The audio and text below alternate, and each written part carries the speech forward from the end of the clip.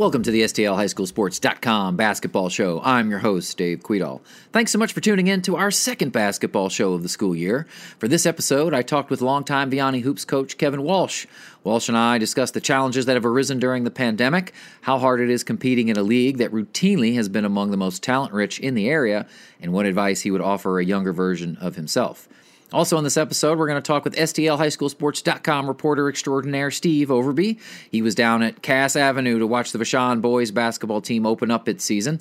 He saw the Wolverines take on South Iron, one of the smallest schools in the state, but a team you're going to hear a lot about in these parts this winter. Steve also had a really great feature story about O'Fallon's Peyton Sheppy, who is the Post-Dispatch All-Metro Girls Cross Country Runner of the Year. Miss Sheppy overcame a significant amount of adversity the last year to become the runner she is now, so stick around for that story. It's a good one.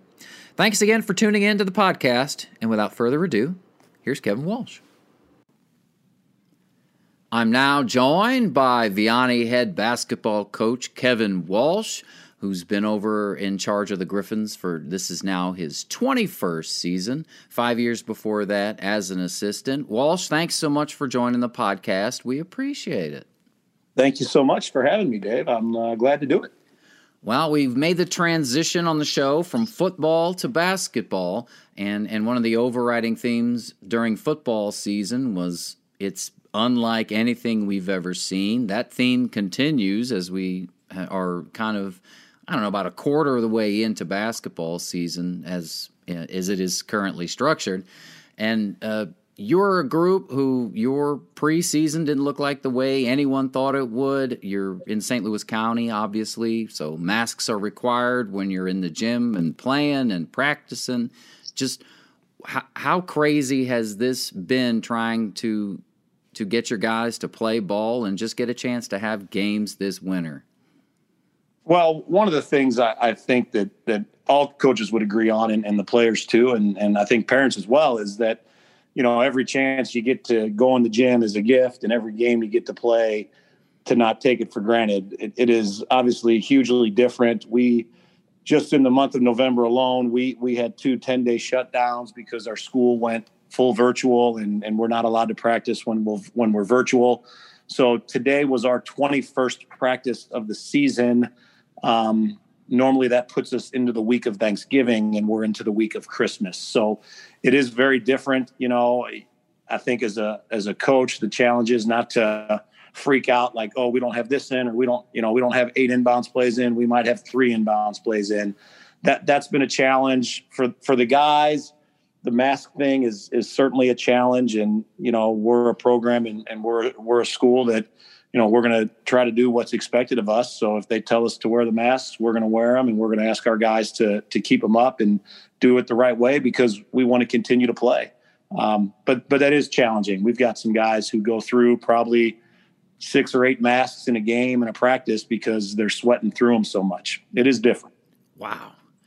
I'd seen some of the guys wearing the medical ones, and they do fall down. Some guys have tried gaiters, and it seems playing basketball with something on your face is hard to do. I know guys talk about when they have to wear the face mask because they have a cheekbone or a nose that was broken, and that used to be oh God, this is so hard to play in.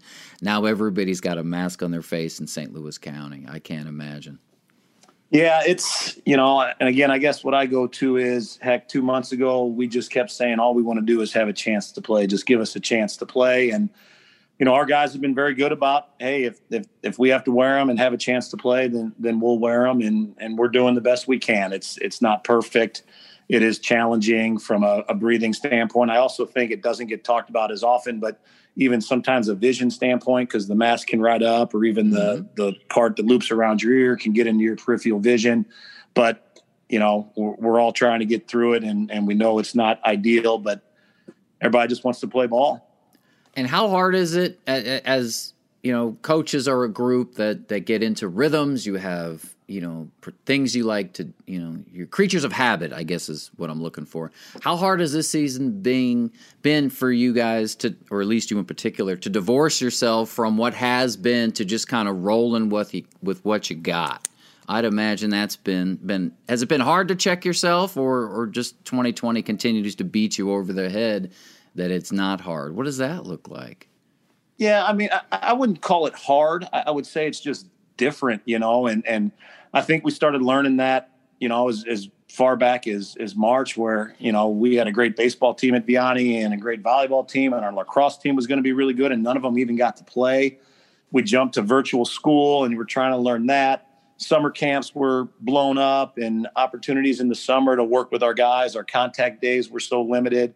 So it's just been, kind of adjusting as we go. I think maybe the value of being experienced in this is, though I do have certain things that I love to do, a lot of those nowadays are more the team building things, which stinks that we don't get to do the team dinners, or we usually go away on a weekend team retreat in November, and not being able to do those things stink. And it's a bummer because the kids lose out on those experiences. But, I think really what we're trying to do is be as flexible as we can. And the truth of the matter is we've learned some good things about maybe, hey, we used to always do this because it was what we always did. And now maybe we're realizing we don't have to do all of that. So I think teams and coaches and programs that can adapt through the season are going to hopefully find success, this year down the road, or even into next season and beyond. And how hard is it for you to try and put a plan together? Because as we've seen, I mean, anytime it seems like I have a plan about what I like to do, things change. What is it like for you trying to figure out practice and games and all of those things? Because the Vianney tournament did not happen, the Jerry Beckman Memorial, the Merrimack tournament, Coaches versus Cancer, that didn't happen. It's just been so different. What's it like just trying to figure out what the week is going to look like? Do you get to do that, or do you literally take it day by day? Well, I think we do take it day by day. I put a practice plan together last night in preparation for today. We didn't have school today, so we were going to go in at noon. And at 10 o'clock, one of my players texted me and said his dad wasn't feeling good yesterday. The doctor told him to go get tested, so I told him to stay home. A little bit later, another guy texted, said, "Hey, coach, I kind of got a headache and a runny nose." Well, stay home. So what I had planned with 3 teams of 4 and 2 teams of 6 now becomes just 10 guys. And, it's just that flexibility that you have to always have, even in terms of games. You hop on STL today and you look at, okay, who's lost games, who has games on their schedule that they haven't played. And we were supposed to play Priory tomorrow night and they couldn't play. So we shifted and Melville's agreed to play us. So we're going to play them on Wednesday night. And I think that's just the reality of what we're dealing with. You got to be resilient and you got to be flexible. That's been kind of our message to our guys all year. And what is it like for you as a guy who likes to prep his team? You like to scout. You're a coach who's always in the gym, checking things out in the winter, seeing who's got what, who's doing what. 1, because it's your job. 2, because basketball is just fun. But for you as a guy who's like preparing for Priory and all that Coach McCormick's guys bring, and they're playing really well, to now changing over to a Melville team who's put a couple of games together. What is that like for you? Well, thank goodness for Huddle, because now you can get film pretty quickly. I hope my wife doesn't listen to this, because I think she's figured out this year, like, wait, you can scout and not have to go to watch games? It's not the same, honey. It's not the same. Right. I'm kind of old school, where I like to go with a pen and some scouting forms and do it in person. I just think you learn so much more. But, you adjust to that, and we're able to get Huddle film, and we're able to watch, and, but yeah, you do end up putting in work that ends up being thrown away, or, in my case, I save it. And if somebody needs help down the road and I have some stuff on, let's say, Priory that we didn't use, I'm always happy to share with coaches. And that's kind of the fun part of building those relationships. And you try to help guys out, because somebody's going to pick up Priory on a day or two's notice and want a little help along the way, and we'll be able to try to help them. And as I said at the top of the show, this is your 21st season, among the longest tenured coaches in the area. What did you imagine when you took that job in your first season, 2000-2001, that in 2021 you'd still be steering the Vianney ship? I hope so. That's my school. I went to school there. I played basketball there. I love the place. I always tell people I was fortunate that I got my dream job when I was 26. I guess I was 26 when I took over as the head coach. And, I've never really looked hard at other jobs. I've been really blessed to have great administrators who have supported me and have helped me along the way. And then, we have wonderful players and wonderful families. And, whether we're 20-7 or 7-20, our kids work really hard. They buy into what we're doing. And, it's kind of neat to look back at those relationships from 20 years ago and think, man, I'm still connected to those guys, and they can still come to a game with their own kids and say, hey, there's my coach down there. I played for that guy.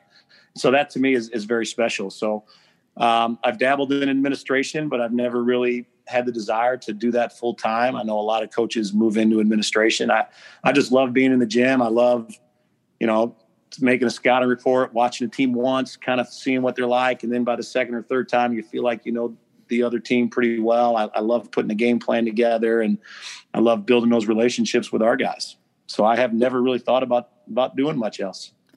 And when did you know coaching was something you wanted to do? Because I think a lot of people think, oh, I can be a coach, I can be involved with this, stay in the game even though I'm not playing, but it isn't necessarily the vibe of being a player. Like it's obviously different. I'm curious when you thought it was something you wanted to pursue as a career. Yeah, so when I was, I guess after my senior year in high school, I'd gotten to know Don Mauer. He was the head coach then at St. Louis U High.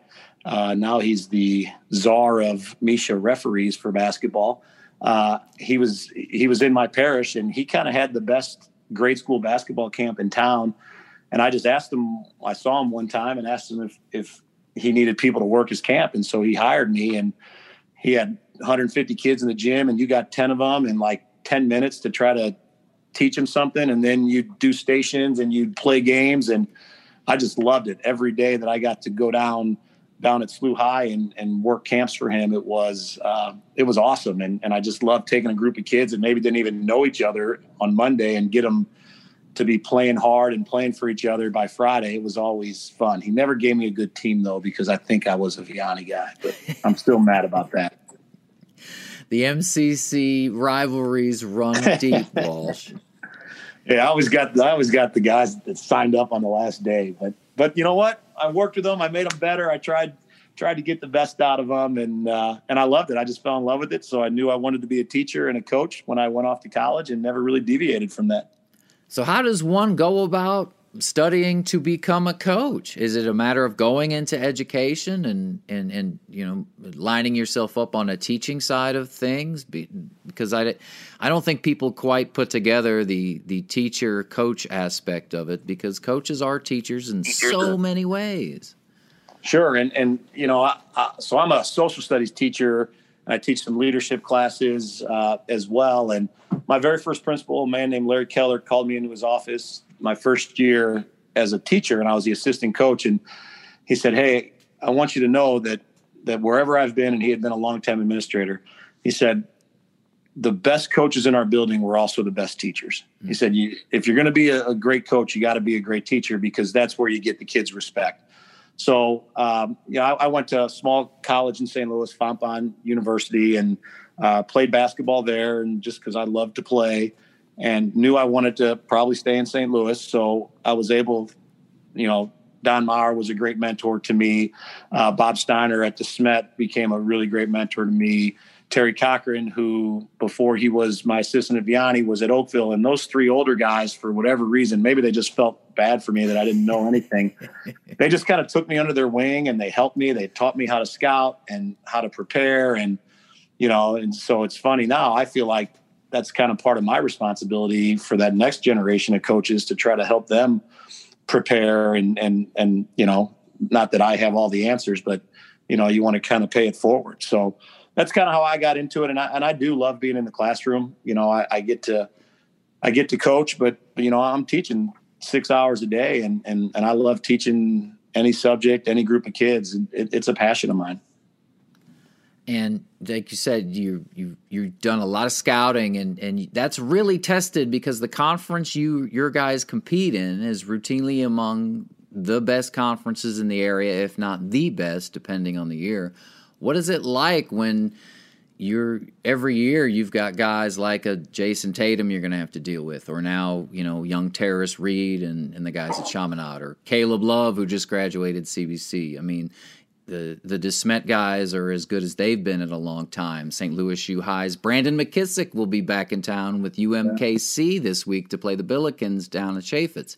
Every year your conference is trafficking in high-powered prospects and players. What's it like competing against those guys, man?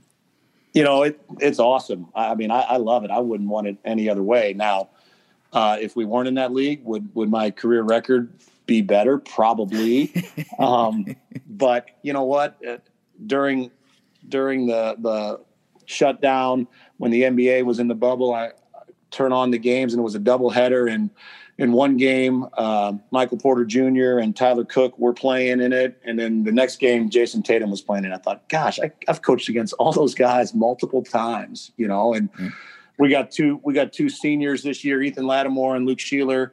And I was talking to them the day Texas played North Carolina. I'm like, man, you guys can go home and watch a game where you've guarded two of the guys that are featured in that game. Those experiences are so cool. Our kids get to play so many top flight players and people. And you know what? We don't back down. We compete. We stay in games. We don't always win them, but our guys don't quit. And, I remember when Jason, his rookie year, scored like 40 on the Lakers or somebody. And I texted a couple guys. I'm like, hey, remember when I screamed at you for not being able to stay in front of Jason Tatum? I'm really sorry about that. That's probably become apparent that you're not the only one that had that issue. So, but they love it. We come back and we talk about those games, and then when you knock them off, a few years back we beat Chaminade with Jericho Helms right before Christmas, and man, that's still some of those guys' favorite memories. So would I like to win the league every year? That would be great, but just having the opportunity to compete against them, and the quality of the coaches is so good in our league. There's nothing better. There's nothing better. I always get fired up to do it, and our guys try to rise to the challenge, and they do a great job competing. I want to say 2012 was the last time the Griffins won the Metro Catholic Conference. Do I have that right? To correct you a little, the only time we've won it. But yes, we did win it in 2012. That's okay. We did win it in 2012. And that, we went 8-0, and that was a great team. We had all kinds of pieces on that team. It's funny. I've coached one Division I player in my career. Paul Paradowski went to Southeast Missouri. Mm-hmm. Think about all the Division I players in our league, and we've had one. So, hey, if you're out there, come be number 2. I don't know. I could get in trouble for that. But that year we had 4 Division II players, and those guys could play, and we ran through the league 8-0, and that was awesome. That was a fun year for sure. Well, that was a great year, and your Griffins got to the quarterfinals, ran into defending champ McClure North, who did beat the Griffins that year. Next year, rematch with the team that didn't. What did you guys go? 28-1 or 28-2? 27-2. Excuse me, 27-2. So follow up the next year, rematch in the quarterfinal with 2-time defending champ McClure North, and then beat the Stars to go to the Final Four. The first Final Four for the Griffins. Do I have that right? Correct. Yep, that's the first Final Four for us, and yeah, that was pretty amazing. That 2012 team, they wanted so badly to be the first to go. I still think about that, and I always think, as coaches, hindsight 2020, like our guys were so amped up and so ready, and then I misread the room, and I wanted them to be fired up and not scared, and I think I just cranked them up so much that they got real tight before the game, and probably the worst first half of basketball we had played. And McClure North was very good, and Coach Reed, he obviously his achievements speak for themselves, and they were ready and they knew how to stop us. And, back then, they switched us 1 through 5, which was pretty unique at the time. And their 5 guy could guard our 1 guy. And that made it hard for what we were doing offensively.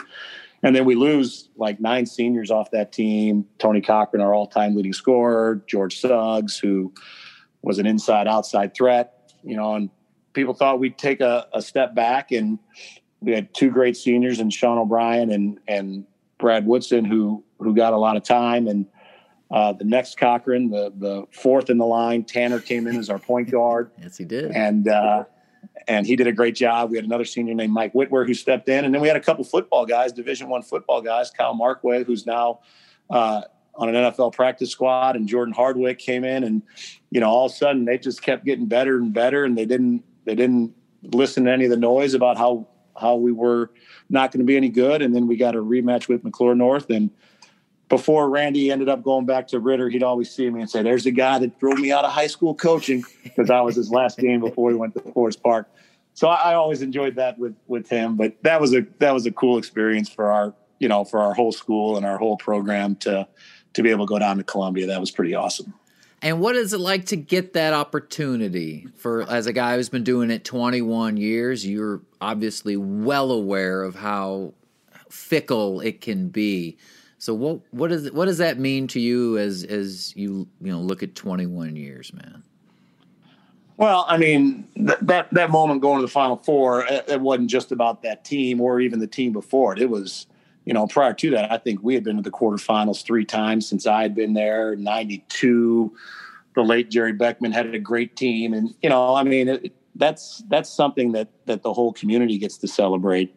And there's a lot of great coaches that never get the chance to get there. And, my hope would be that every coach would get a chance to experience that, because it's so great. Terry Hollander had said, "Hey, I know you got to get them ready, but enjoy this week of practice with them, because there's not a lot of teams that get to do it." And I tried to do that year and tried to slow it down, but it just goes so fast. And next thing you know, you're down playing at Mizzou Arena, and now JQ Hammonds. But you do it once, you're like, man, I want to go back, because you've learned so much and you want to try to get a chance to get back there.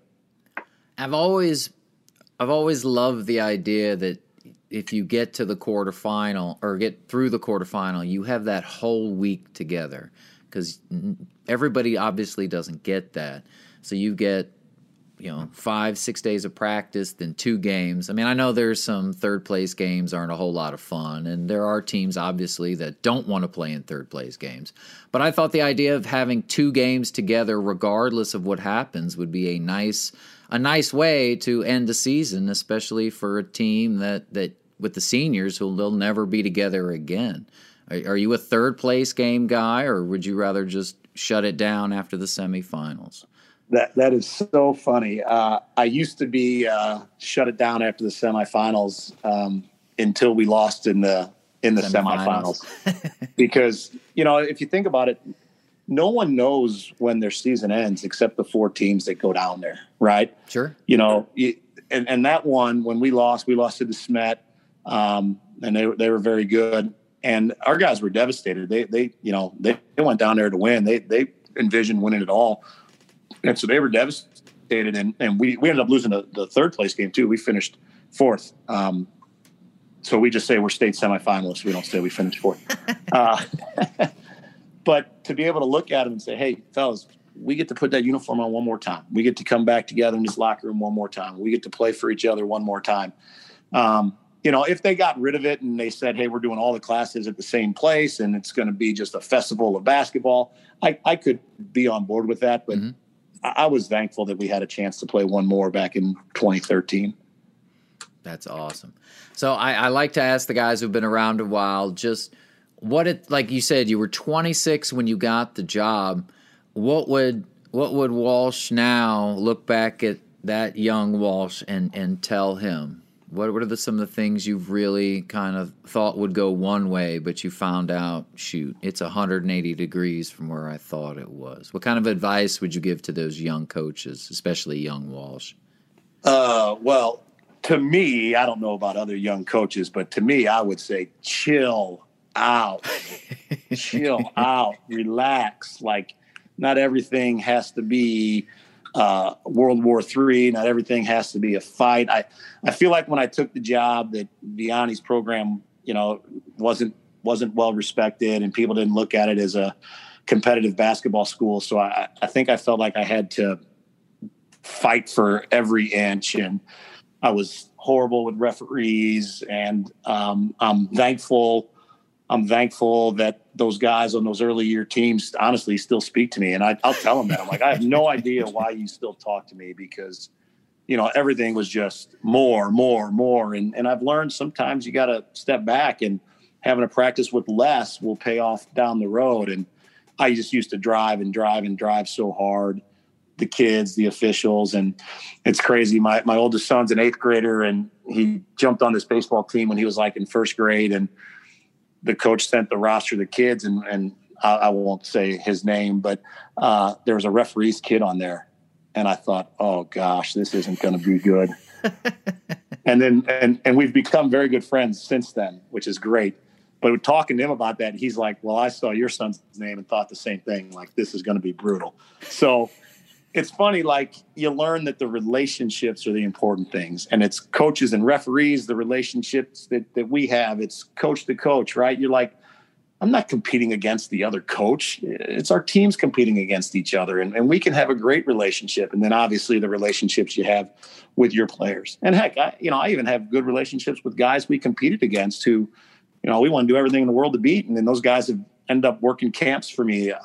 Seth Jackson, who played at CBC, has worked camps for me forever. And we're still in touch. And he's in the basketball program at George Washington now. And we still stay connected. So it's things like that as a young coach, you think you got to win everything. You got to fight for everything. And you know what? Take a deep breath. And in the end, it's all going to be okay. Well said. Kevin Walsh, head coach at St. John Vianney High School in South St. Louis County. Actually in Kirkwood, excuse me. Thank Correct. You so much for joining the podcast. We appreciate it. Thanks, Dave. This was fun. I appreciate it. Have a Merry Christmas. Thanks again to Vianney coach Kevin Walsh for joining the podcast. We appreciate it. Up next, Steve Overby is going to talk about watching the Vashon Wolverines make their season debut against South Iron, and he'll also discuss his feature story on O'Fallon's Peyton Sheppy right after this break.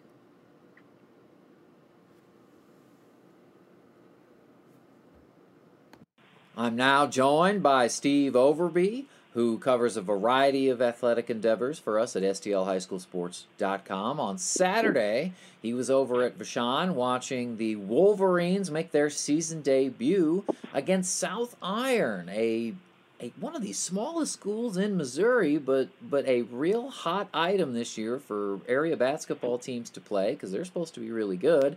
Thanks for joining the show, Steve. What was Saturday like down off of Cass Ave in North City? Very interesting, Dave. Thanks for having me on. I appreciate it. Vashon played well in the second half and pulled away to a 72-69 win. The game was closer than the 23-point margin looks, but they had their hands full for a while. This scrappy little Class 1 team isn't bad, but Nick Kern, the Virginia Commonwealth recruit, took over down the stretch, finished with 27 points and 9 rebounds, and 15 of his 27 came in the fourth quarter when Vashon scored 30 points in like 6 minutes. Like an NBA team, they just took off and ran away and hid. But very interesting for 3 quarters. And this is a Vashon team that lost 3 Division I players to graduation in Cameron Fletcher, Kobe Clark, who went to Georgetown, Fletcher to the University of Kentucky, which, as we're recording this, has been kind of in turmoil after Coach Calipari said Fletcher stepping away, and it's been kind of a back and forth there. And then Philip Russell was their kind of point guard for that team. He ended up at St. Louis U as a late recruit after his recruiting at SEMO. He decommitted after their coaching staff change and whatnot. So I'm curious to see your thoughts on the newest addition to the Wolverines, a young man by the name of Gilbert, who's headed to UNLV. It's his first year at Vashon. His family's from St. Louis. His brother, Corey Gilbert, played at Vashon. But I'm curious what you thought about the new young Mr. Gilbert. He played very well. Had, I think, 14 points, but he ran the show on the offense and very, very quick, lightning quick, up and down the court. Very good defensively. He gets in the passing lanes. He's good at anticipation. As you said, he's going to UNLV. He'll be a nice fill-in for Vashon. Everybody thinks they lost everybody, and they did. But with Kern and Gilbert, those two can take you a long way. And there's no doubt, as Tony Irons said, by the end of the season, they're going to be a threat. They're going to be a serious, serious threat. Anybody who doesn't think Vashon's a threat isn't paying attention. So you mentioned earlier South Iron is Class 1. I believe the Missouri State High School Activity Association listed their enrollment as a total of 61 students? Yep, they have 61 students. They have a graduating class coming up of 15, so those ceremonies will be pretty quick. But down in their neck of the woods, they're very strong. They're very tradition-rich. And this season, their coach, Dustin Dinkins, who has won numerous games. He's just been a legend down there. He's in his 18th year. And he had mentioned that last year they were 29-0 before losing to Dora, the eventual state champions, in the sectional round. And even though it's a 29-1 season, he said the townsfolk and himself and even the players were somewhat disappointed. You know, they wanted to go all the way. So this year, with that in mind, he has put together a rugged schedule that I'm sure no Class 1 team has ever ventured to try. They played Vashon on Saturday. Earlier this month, they lost to Elias.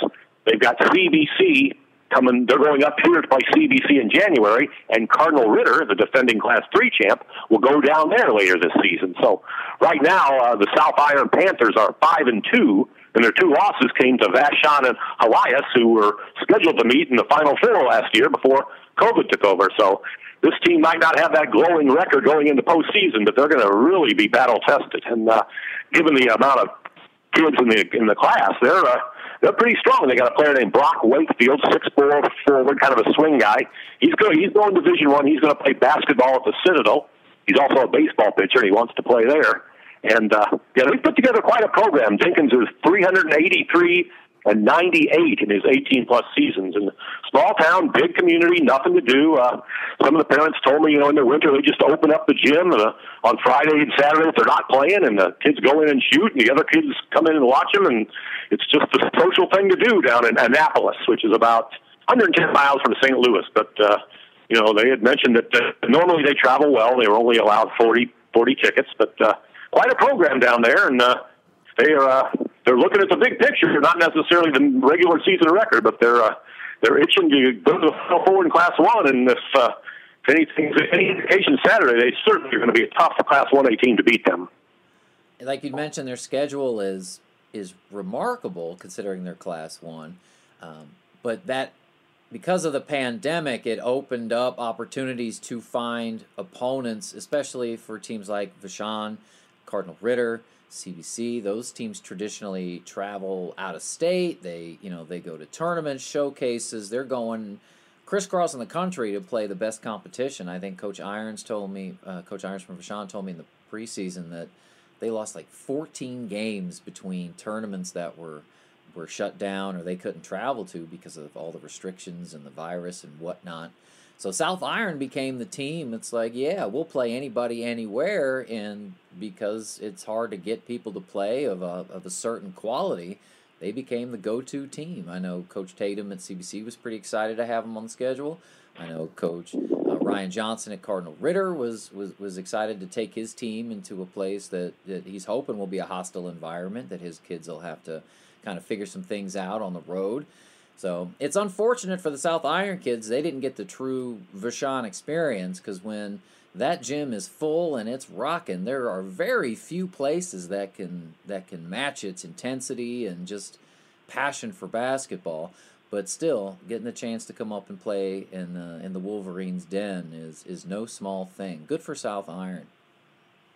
Plus, they got to stop at a local convenience store and eat pizza on the way back. That appeared to be the highlight of the trip. The kids were pretty fired up for that. But the Wakefield kid, ironically, played on the Gateway club team a few years back with Nick Kern and Rico Bailey, and that's kind of how they made a connection, and that was the start of what put this game together.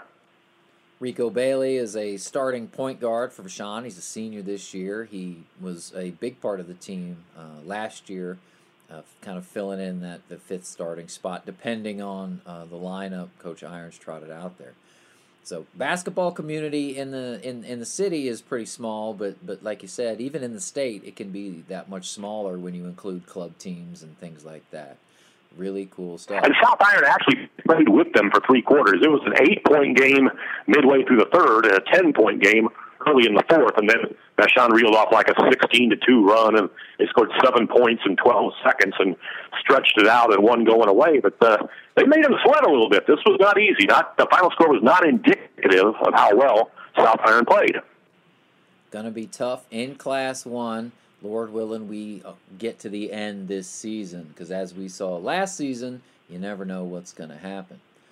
So, Steve, you, like I mentioned at the top, you cover a variety of activities and athletics for us here at STLHighSchoolSports.com. And one of the things you recently did was put together the feature story on the girls All-Metro Cross Country Runner of the Year. Her name's Peyton Sheppy from O'Fallon. And her story is really unique. Obviously, she's an incredible runner, a heck of a season in the fall, because cross-country did get to run pretty much uninterrupted in postseason competition. But what made Miss Sheppy's story so unique as you got into telling it? Well, at this point last year, she was in a rehab center for an eating disorder and depression, all which came about last fall when she broke her foot and was not able to run in the state meet. So, 2 falls ago, actually. And she just kind of kept sliding downhill till finally she decided to go to a nutritionist, and they put her on a scale, and she weighed 91 pounds. And at that point, they said, you're going to need professional help. But she's battled some demons, and she came back to have a real good year. She finished second in regional and second in sectional. There was no state championship, but had there been one in Illinois, she would have certainly been a contender for it. And, she's kind of went about her battle quietly. She didn't tell her teammates. They all just thought she was home nursing the broken foot. She was in a boot. But she really underwent some serious therapy, and apparently is on the fast track to the right side. She had not told anybody, but she felt like she could tell the story to us, and that we could, write it up as a warning to other little girls. The general consensus among cross country is the less you weigh, the faster you go, and that's not necessarily not seriously right, because it can lead to trouble like that. But she went through some tough times and has broken through, and it's really good to see. It's an enlightening story. Usually we do these things, and you know the feeling. You write them, you move on, and you forget about them. But this girl is something we'll remember. She's been through a lot, and it's good to see her on the right side. And when, obviously, she hadn't told anybody, so when you go in to start doing the interview and kind of, doing the thing we do, asking questions, trying to figure out what the story is, I mean, how did it even come about? Was that something she was open to talk about, or did it take some courage on her part to open up and share that part of herself? It took some courage on her part. I was talking about how tough it was to sit out with the broken foot, and what, how painful that must have been for her, both mentally and physically. And she kind of took a time out and wanted to talk to her mother, and then she came back and said, look, this is the true story, this is what happened, and I want to tell it, I want to get it out there so other girls can realize that you don't have to lose weight to be good, and you can eat normal and healthy and still be a successful cross-country runner. You don't have to weigh 90 pounds to get the job done. So it was brave on her part, and it's appreciated. I just hope others see this and can... anyone is out there looking in kind of trouble eating wise, there is help out there, and she's proof that you can get it and turn your life around. Now, you had mentioned this time last year, and this was part of the lead of your story, was her Christmas last year was memorable for all the wrong reasons. Yeah, she went to the McCullum Place Eating Disorder Center in Webster Groves. And it's pretty much 24-hour lockdown. She wasn't really allowed to say what went on, but pretty serious therapy going on. And, she wasn't allowed to go home or anything. The only rule they allowed is the girls and boys could go out for 4 hours on Christmas, go home for Christmas, come back after 4 hours and get back in the center. And she chose to take that option and had a quick Christmas with mom and dad, and then headed back to lockdown. So at this time last year, she was in a very low place, and now she's in a very high place. That's very courageous on her part. I'm glad she was willing to share her story, and I'm glad you were there to tell it, because everyone's... Thank you. It's, she'll be a sentimental favorite next year cross country. You just got to root for her. She's a D1 girl. She has several offers. She hasn't decided yet, but she will be running cross country in college, and it'd really be nice for her to next year to kick off her senior season and go for a title. So, Steve, your week is always interesting. What is on tap this week for you covering stuff at STLHighSchoolSports.com? A couple girls basketball games, and later in the week, I think Wednesday, we're going to go down and check out Chaminade and see what they've got cooking. So a lot of basketball, and as you know, the holiday season usually is filled with hoops. It's not as packed as it used to be due to COVID, obviously, but there are some tournaments. The Visitation Girls Tournament is going on. The tournament at Summit is going on. St. Dominic traditionally has a boys and girls tournament. That is going on. So there will be some holiday hoops. Certainly hope so. St. Dominic was looking for a team to fill out its girls' field today after Francis Howell Central had to pull out. I'm assuming it's COVID-related. That's usually what the schedule changes these days and times are generally about. So I hope the holiday hoops go off without a hitch, but everything in 2020 has a hitch to it at this point. So best of luck next week. We talked to Greg Upton a couple weeks ago, and he was on his third game of the day that he was supposed to go to, because it's just the way the schedule breaks nowadays. Yeah, it's crazy. And with no basketball in Illinois, two of the tradition, the Collinsville Holiday Tournament and the Mater Dei Christmas Tournament, they're in their 70th and 50th year approximately of running continuously. So that's going to be sad that there's nobody filling up the gym at Collinsville. That'll be a very empty feeling for those East Side people. And Centralia canceled early too. A winter in Illinois without high school basketball is just very bizarre. I mean, it was bizarre not having football in the fall, don't get me wrong, but basketball especially is just such a heartbeat of the community in the Metro East, and actually all throughout Illinois. I mean, they invented March Madness, for Pete's sake. So I just hope we get hoops over on the Metro East sooner than later. Yeah, it is sad. I mean, at least Missouri's playing some, but yeah, you got to feel for those Illinois people and those small towns that live for this stuff, and they're just being just nothing to do right now. Nope. Well, Steve, have a happy holiday. We appreciate it. You too. Thanks, Super Dave. Thanks again to Steve Overby for joining the show. We appreciate it. That's going to wrap up this episode of the podcast. We'll be back in the new year, hopefully talking about all the basketball that got played over the holiday break. Until then, stay safe, and we'll talk at you later.